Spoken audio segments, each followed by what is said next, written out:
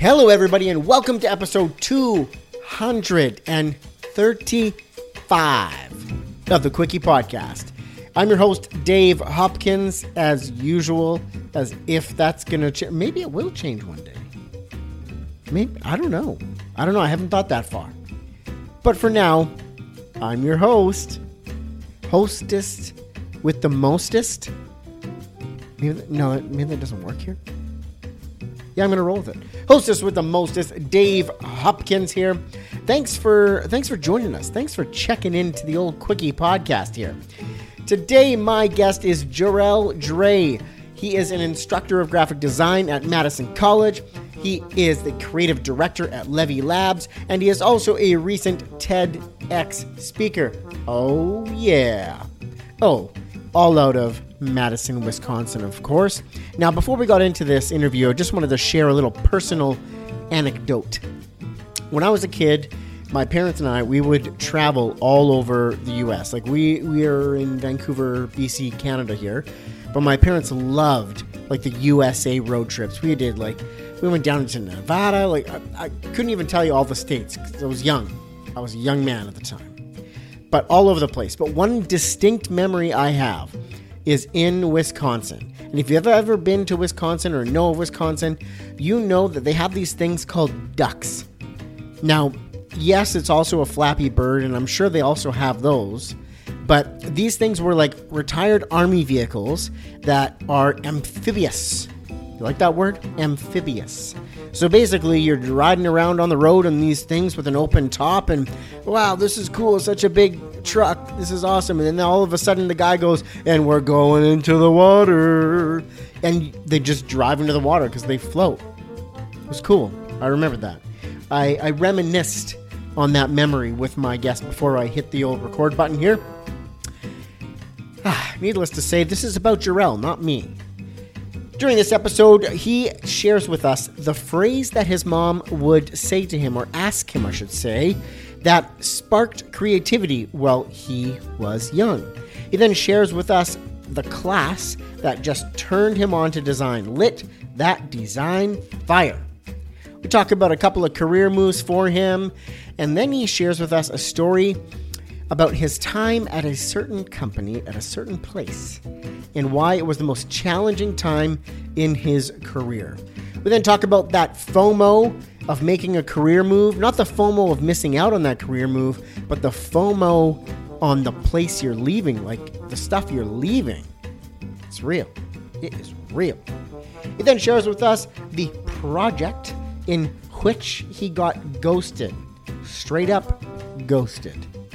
It's a good one.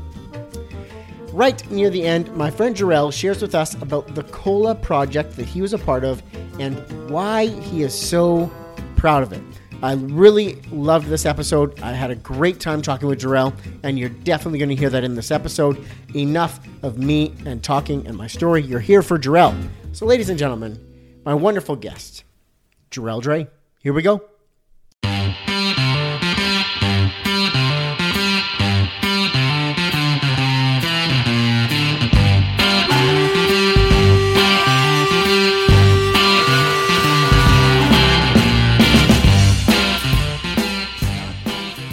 Welcome to the Quickie Podcast, the daily interview show where we talk to graphic designers about their journey to the creative field. And we do it in 30 minutes or less. So, are you ready for a Quickie?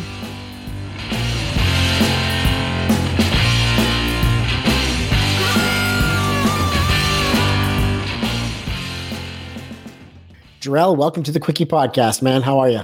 I'm doing great, Dave. Thank you so much for having me on. This is awesome. Awesome. I'm really looking forward to it. But first and most importantly, are you ready for a quickie, Jorel? Let's quit wasting time. If this is a quickie, let's get to it. I'm sorry. All right. Well, let's kick it over to you, man. Briefly tell the listeners about yourself. So I'm Jorel Dray. I'm from Madison, Wisconsin. I am a full-time instructor at Madison College, and I'm also a creative director for a company called Levee Labs. Before then, I was a senior art director and partner at an agency called Hebing. And then on the side, I'm always kind of hustling on gig posters and logos and trying to support my friends, family, community, you know, all that stuff. So Awesome, dude. So you listed 3 titles, and then you're like, and then on the side, I'm like, what side? I know. What side, Jorel? It's ridiculous. It's ridiculous. Awesome. And you recently spoke at a TEDx. Give me like a 30-second intro on what that was all about. I talked about something that I call heart work, and it's just about using your skills and talents to help the people and things that you care about. And I kind of wrapped that whole thing up in the story about Aaron Draplin and CSA design and some pretty crazy stuff that went down around that. So yeah, it was a super strange, surreal experience, but really, really fun too. Awesome. I purposely didn't watch it before I connected with you here because I wanted this to legitimately be the first sort of authentic conversation we're having. Oh, that's great. It's on my list to check out when we're done here. So, all right, you gave us sort of the brief summary on what you got going on now. I'm going to kick this back to childhood, Jorel.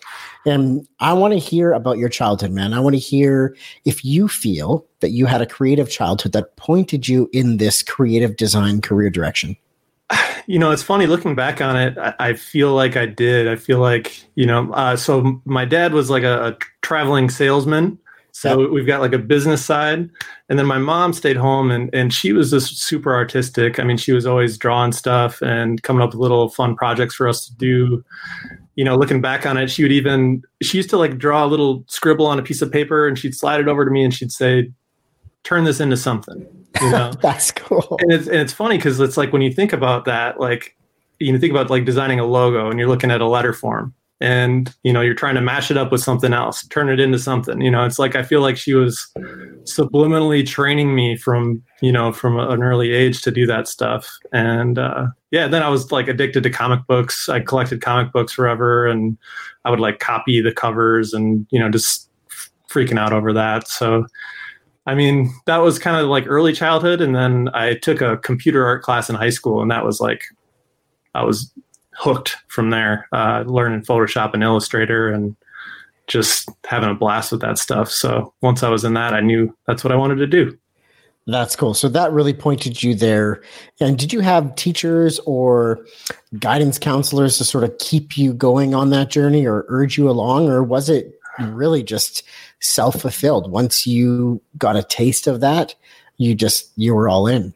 Yeah, I mean, I was kind of all in. It was I just got lucky that I found this thing. It just kind of combined like art and technology and pop culture and just everything I was into. I was like, this is it. I mean, when I started, all I wanted to do was make album covers or, I worked at a movie theater too. So I was like really in love with movie posters. And I just thought that, man, it would be so cool if I could do that someday. Definitely. And here you are. Yeah. Right. I know. Living the dream, Yeah. Living the dream. I love it. So in this journey, you had this really impactful computer arts class.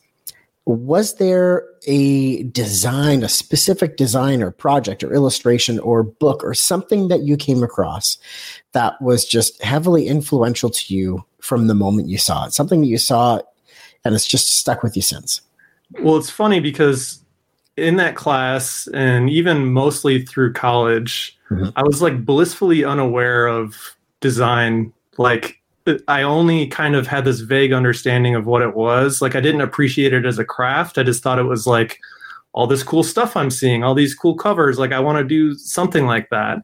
And then in college, I had this instructor. Her name was Renee Melton, amazing instructor. She was new.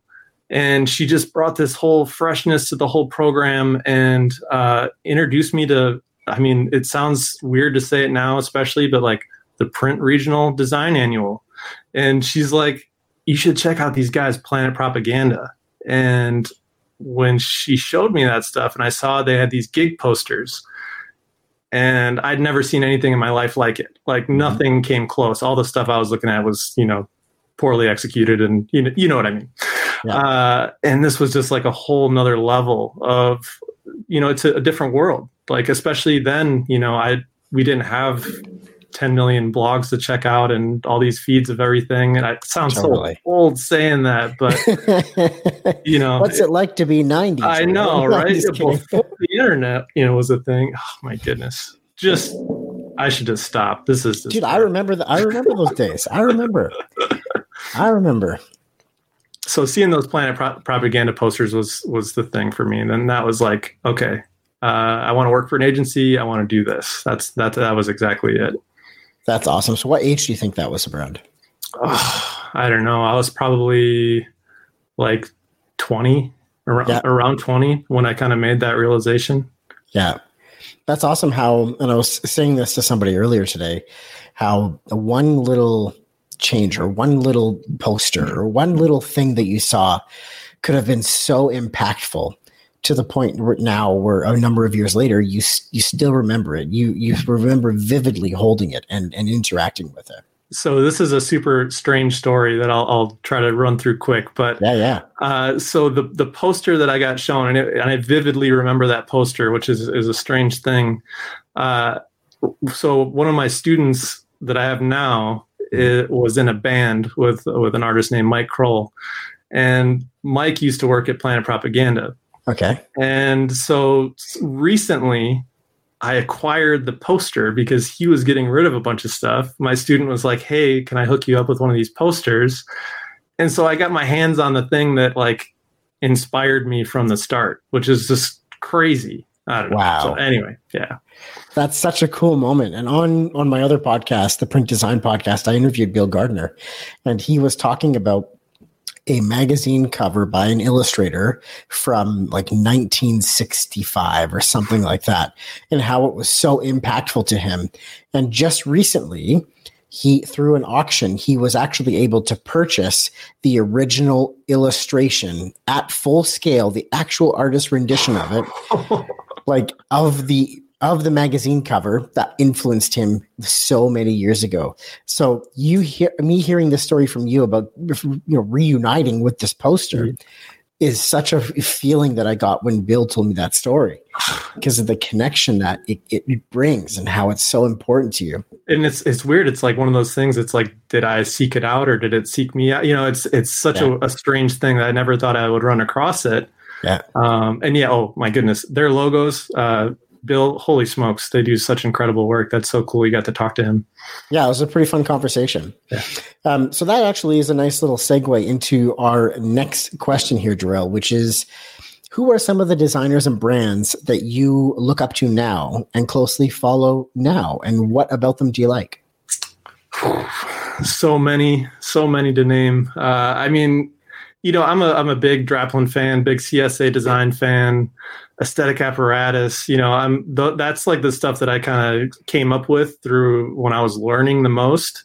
Mm-hmm. But now, I feel like I'm so lucky to live in this community here where we have, amazing designers that, you wouldn't, no one knows of, or they might not even have a portfolio site up, or, people that have worked at that Hebing that are just incredible designers that, it's like you don't necessarily put your work out all that much because you've got a gig. You're not trying to hustle to promote yourself. So I don't know, like one of my coworkers, Laura Cherry, she is incredible. Look up lauradesignlife.com.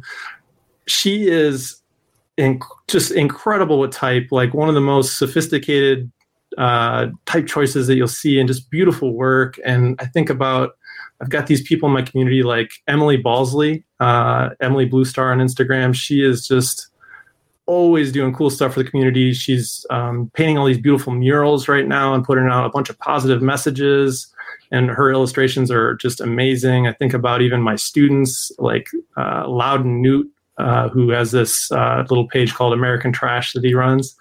But he's out there painting murals and volunteering for like an organization called Supply Chain, using his skills for good. And, that kind of stuff, that's what keeps me inspired, to seeing like this community that kind of feeds and supports each other.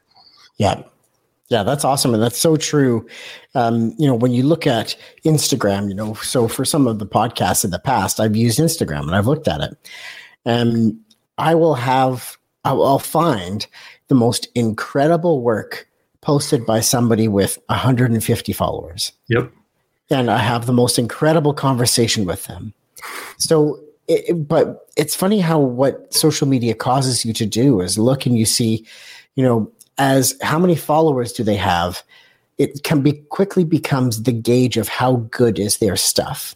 Isn't that strange? It's so bizarre. And through doing this podcast and the print design podcast, I continually come across incredibly talented people who are doing incredible things with their day job or their side hustle, and they're just not posting it to Instagram, that are so talented and sharing such incredible work. So like, I really urge people to like, stop looking for the guys with 5,000 plus followers. They're the only ones you'll look at because they're the only ones whose work is worthy. It's 100% not true.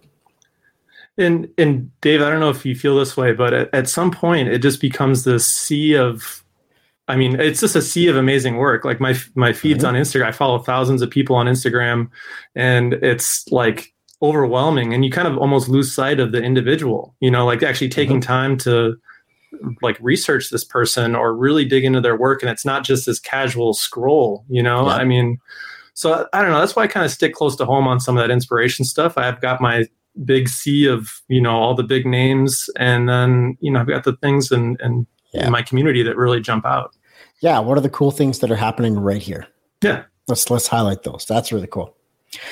So, Jorel, before I get into some of the tough stuff, I'm going to kick this over to Instagram, and I'm going to scroll through your feed on screen here, and I'm going to select a couple of posts, and I want to hear the story behind them, what led to the artwork, or whatever comes to you from that. So let me just bring that up on screen here. All right, let's kick it over. Let's go here.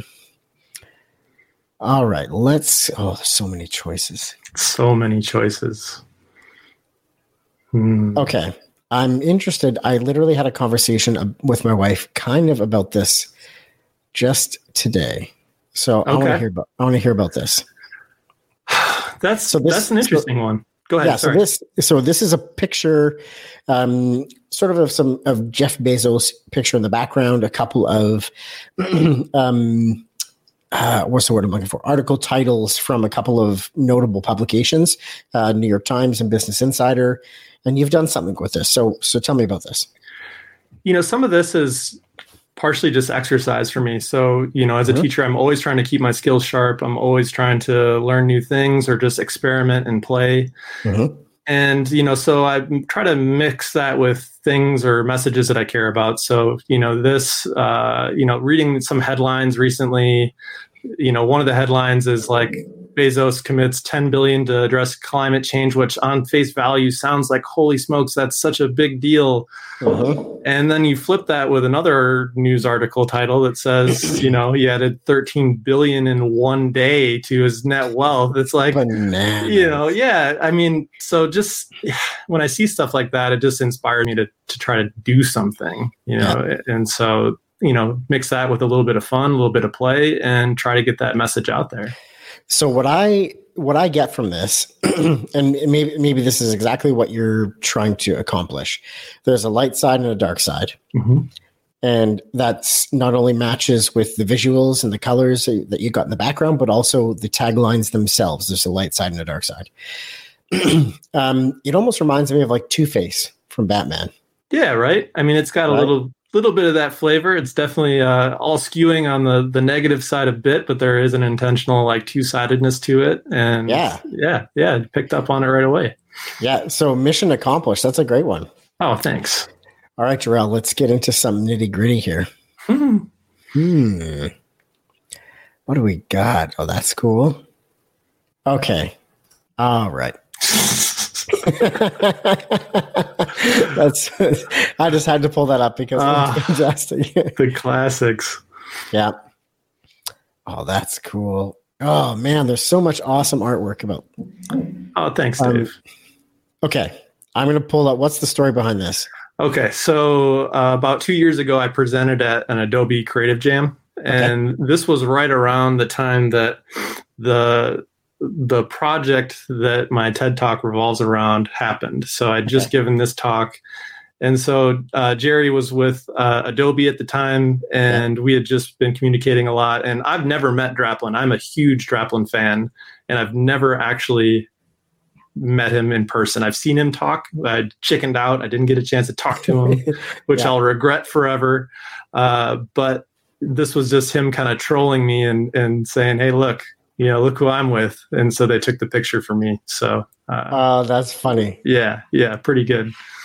Awesome. So what year was this? When was this taken? I think 2 years ago. I think it was about 2 years ago, roughly. 2 years ago now. Yeah. That's awesome. You know what? Let's go with one more. I'm enjoying this. Are you enjoying this, Jorel? you know how looking at your own work goes sometimes. It's like, oof, yeah. I got a few things I can still look at. This is super funky. Okay, yeah. So this was a creative exercise. So my buddy at work, Courtney Dickmas, she's an amazing illustrator. And so when we were on the first, when all the kind of like stay-at-home stuff started happening, we started teaching remotely. We made this huge push to come up with more things just to keep our students engaged. So she did these really fun little illustrations, and then I kind of broke them up, and then we gave little prompts. So the original illustration is basically just the fish, the right side. Yeah. And then we had students and instructors and everyone just kind of try to take it and turn it into something weird or, complete it or however you want to do it. So this was like me just getting weird and making something silly. Maybe it's a self-portrait. I could turn my profile and stick my tongue out. It could be a self-portrait, but. So this is like your student's version of what your mom used to do. Here's right. Now do something with it. Exactly. Turn this into something. That is funny. Yeah. Awesome. Okay. No, you can stop sweating now. We're done looking through your Instagram feed.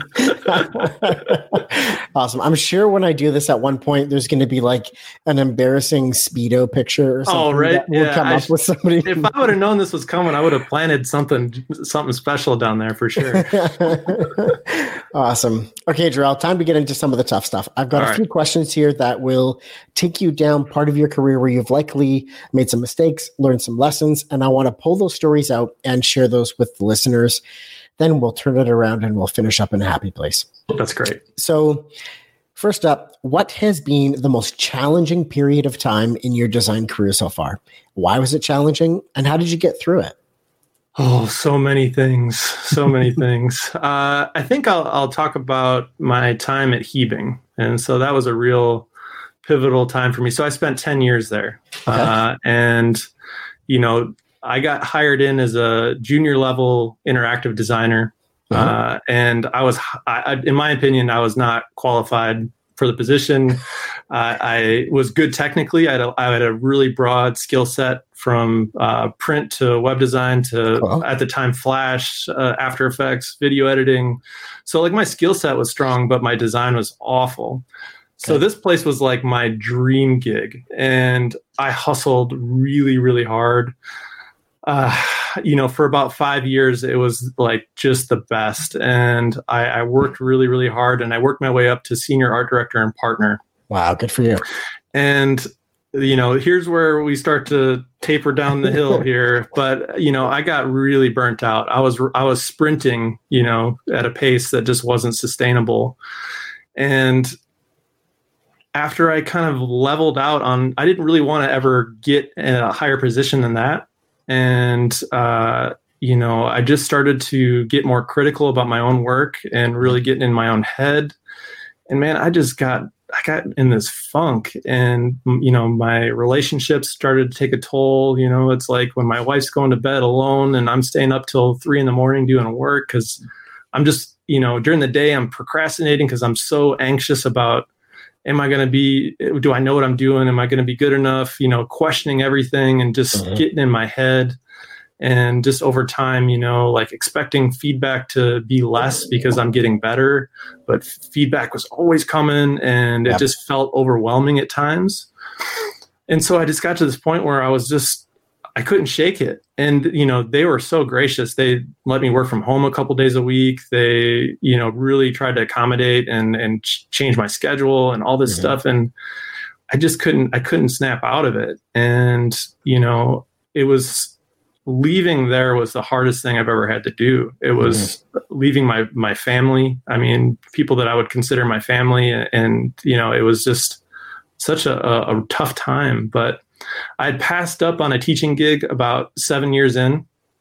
And it was a weird part in the agency where we had a few people that had left in the creative department. And I was at this kind of decision moment where I was kind of getting ready for a change and I passed on it.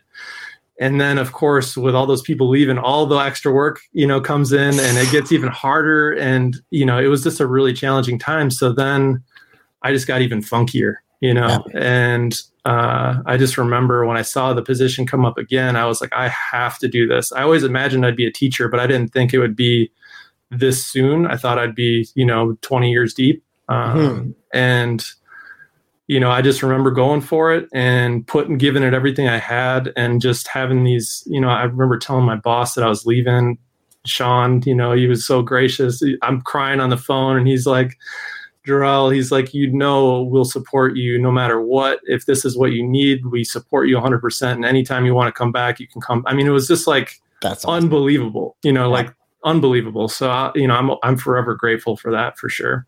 So how long were you there for at that agency, from right at the beginning to the end? For about 10 years. About 10 years now. Got it. Yeah. So, when you leave, at least the response from the owners is at least a positive one. Yeah. Making that decision easier, making it feel more like the right thing, rather than them instilling a bunch of self-doubt for their own benefit. They're supportive about it. It was very, knowing them, it's not surprising, but I'm a pretty anxious person. So I was, fearful, like as soon as I tell them, I thought they were going to kick me out the door and throw my stuff, or whatever. Yeah, exactly. And it just wasn't like that. And what was funny, and I learned a big lesson doing that too. I mean, I was definitely ready for a change, and I am extremely happy. I love my job more than anything in the world that I have now. But, looking back on it, the moment I left, my brain flipped, and all I could remember was the good stuff. I'm like, oh man, I don't get to hang out with Becky and Barry every day. I don't get to see my buddies. I don't get to sit down and crank out on work. And, it's just funny how, your perception of the situation can really, really play a big role, in your attitude and feelings and all that stuff. Yeah, immediately when you go, you get that FOMO. You feel like, what am I missing out on now? What's going on? Exactly. That happened when I made the move from one print shop to another print shop, where it was really a level up in my career. I had worked my way backwards through the print process, and I was now sales and doing extremely well. And I hit the ceiling of that printer. They were smaller, and I just hit the ceiling. And I'm like, what's next? This doesn't feel like I'm done. Like, where do I go from here? What's next? I'm not going to own this company. Like, what's next? So I made the move to another printer, and that opened up and kicked open a whole bunch more doors, and super growth and learning and income and sales, like all of that sort of thing. But I still had the I wonder what Randy's doing right now. Yeah. Right. You just get a little bit of that, oh man, I'm going to miss that witty banter and stuff like that. Totally. Right? But you find the new things that you enjoy with the new gig. But when you're making that transition, it's sort of like, what am I doing this? Oh yeah. And it's funny because it's like you idolize these other situations, and you have this rosy picture, when I thought about teaching, I thought, I'd have so much free time, and, and I do have more time, but, different perception and thinking about school. And then it's like, I get in there and it's like, I have all these meetings and requirements and big corporate-y things that I'm not used to. And I have to use a public bathroom with all kinds of crazy people, I'm exaggerating. Totally. But you know what I mean? It's like, I don't get to go out and party during lunchtime and, hang out with my buddies and, all that stuff. So 100%. Totally know what you mean. Yeah. It is funny what happens with that, right? Yeah. Okay, Jorel, I want to get a little bit more specific now. Okay. Take me to a specific project you were a part of that did not go well. It didn't bring the desired result, went completely sideways. What was that like? How did that feel? Take me to that story. I don't have one, Dave. No, I'm just kidding. I don't believe you for a second, right?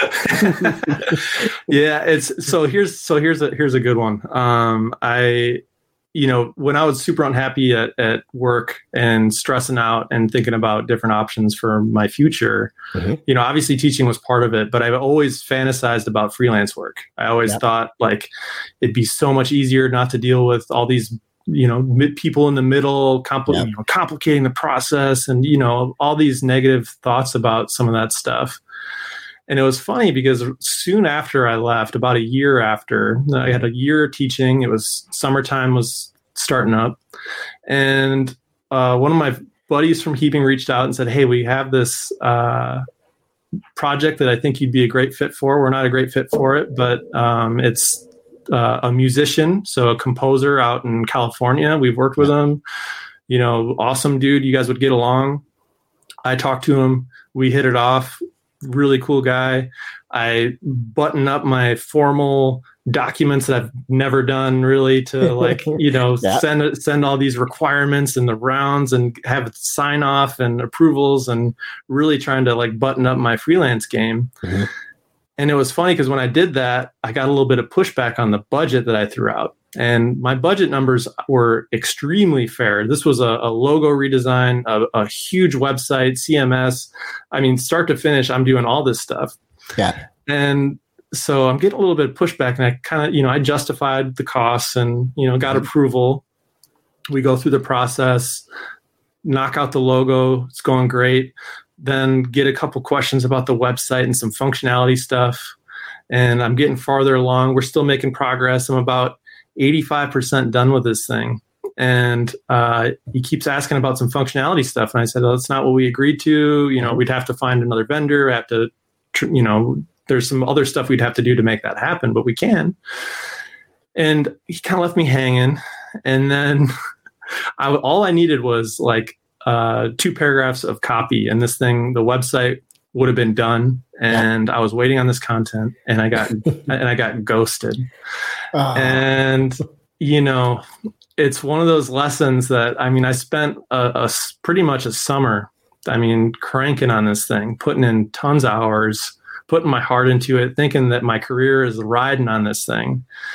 And it fell through, and I didn't have the strength to go after it. It's not worth hiring a lawyer to do something or whatever. And at some point, school started back up, and I just didn't have the energy to finish it or to go try to pursue this. And I just had to let it go. And it taught me a huge lesson, about this rosy ideal of what I had in my head. And it just wasn't that, Yeah. Yeah. It never feels good. It doesn't. To get ghosted.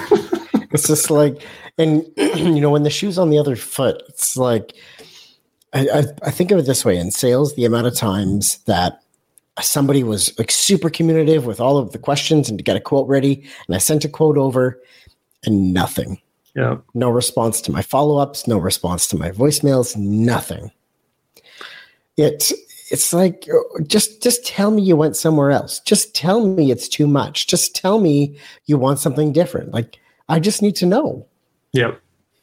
I know. And it's great. And it's really changed my perspective on how I spend my time outside of work. I'm lucky that I have a full-time job that, keeps me, I can pay my bills, and, I'm comfortable on that front.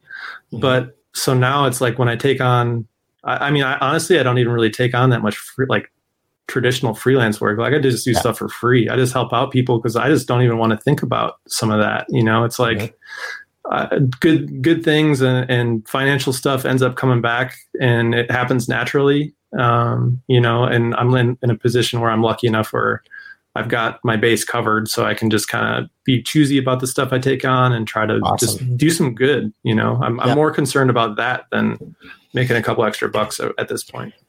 That's cool. But to be in such a position where you just focus on doing some good. I like that. So Jorel, I'm going to turn this around here for you. And I want to now hear about a project that you've been a part of that you are the most proud of. One that just makes your heart sing. Oh, I don't know. That is so tough. I'll save the TED Talk for you. That project is crazy. It was a CSA design collaboration thing that I got to be a part of, and that was a big one. So, but I'll leave that to the TED Talk. Okay. Let's talk. I did this project for a company called Flat Cola before. Actually, check this out. So this is a little cool can, bunch of doodly stuff on it. Yeah, this was to me probably one of the coolest personal projects that I had. This was at Heaping, and I was about 3 years in on the project. And at that point in time, I was still making pretty terrible work, and this was a huge growth spurt because I remember I stayed up like all night cranking out all these ideas. I had like 12 options and, just poured it like packaging design, what branding. This is like a total dream project. And we had this idea about everyday world domination. And the whole concept behind it was that this is an energy cola, but it's not like Red Bull where you're going to go, jump off a cliff. It's like enough caffeine just to get you through your day. Yeah. So what do? You doodle, right? That's how you get through your days. You doodle. And so I'm not a very good illustrator. So I tried in one night drawing out this whole can and doing all these doodly things and whatever. And we had all these ideas. And I remember I walked in the meeting room to present the idea with my writing partner, Becky, and we're looking at the work together. And my boss, Sean Mullen, he's looking at all these ideas and he's like, all right, Jorel. He's like, and to me, I thought I was done. I was like, this is it. This is gold. This is going to sail through no problem. And he looks at the work and he's just like, okay, you've got an idea here. Let's push on this. When I first presented it, the logo was just completely terrible. It was brutal. The illustrations were terrible. It didn't make any sense. And he gave me some feedback. He's just like, focus on the logo first. He's like, we got to figure out these doodles. Maybe we could draw them individually and kind of piece them together. And, Becky, my writing partner, she's an amazing doodler. So maybe we'll have her help too. So we split up the doodling responsibilities. I figured out how to stitch all this stuff together in Photoshop and, got pushed on some really helpful design advice from Sean. And it turned out to be some work that, I can't look back on too much of my work and feel any bit of good about it, but that's one that will always kind of stick with me as this like monumental step of progression in terms of my skills. That's cool. Hold that can up again. I want to get a little. Oh yeah. So we got on the die line, which was pretty cool. So you can check that out on there. If I had my that's cool website up and together, you could check it out there. But so was that a shrink sleeve or printed directly on the can? Printed on the can. Yeah. Awesome. Yep. 2 color or 3 color. There was a white and then black and orange, and let some of that reflective material show through on the can, which was pretty cool. Yeah. Okay. So just before I get into the last question here, tell me about that moment where you went from the vision to designing something on your screen to finally holding a printed can in your hand. What's that like? Oh, it was so surreal. We didn't ever do I didn't do a ton of print. I was doing a lot of digital things, but I've always loved print. And to have this packaging opportunity was just crazy. And to see it, you're printing out mock-ups. I was taping it on the can to try to imagine what it would look like. And, the amount of detail we had, everyone's like, oh, I don't know if it's going to hold up and all this stuff. And it was just such an interesting process. And to see it, come back and to even get like this can I'm showing you, it's like one of the proof cans. It doesn't even have the top on it. Yeah. Just little stuff like that. It's like just so fun, and yes. and seeing it in stores and all that. It's no longer in existence, but it was a super cool thing to see in the stores and see people carrying That's around. Cool. Yeah, it was fun. What a great one. What an impactful project. Like something you're going to remember forever. Definitely. Awesome. Well, Jorel, you've reached the point of the show for the Ask It Forward question, my friend. This is where I have a question for you from my last guest, and you get the opportunity to ask a question of my next guest. I'm not going to tell you who they are, but you can ask them anything. All right. So my last guest was Stefan Dulis. He's a graphic designer out of Chicago, Illinois. Brilliant work on his Instagram and his website. You got to check that out. But he wanted to ask you, and I'm going to adjust this question just slightly because you're more in the instructor role currently than like active graphic designer, even though you are still doing some design. Mm-hmm. If you weren't in the design field, either teaching or designing, what would you be doing instead? That is a tough one. some days fantasizing about having like a little food truck on, back when things were normal. My wife and I would travel down to Mexico pretty frequently. There's an island called Isla Mujeres that we would love to hang out at. Would be so cool just to pop up shop on a beach somewhere and just get some sun and hang out, cook food, and just have some fun. I think that if I wasn't doing this, that would be pretty high on the list for sure. 100%, man. I can agree with that.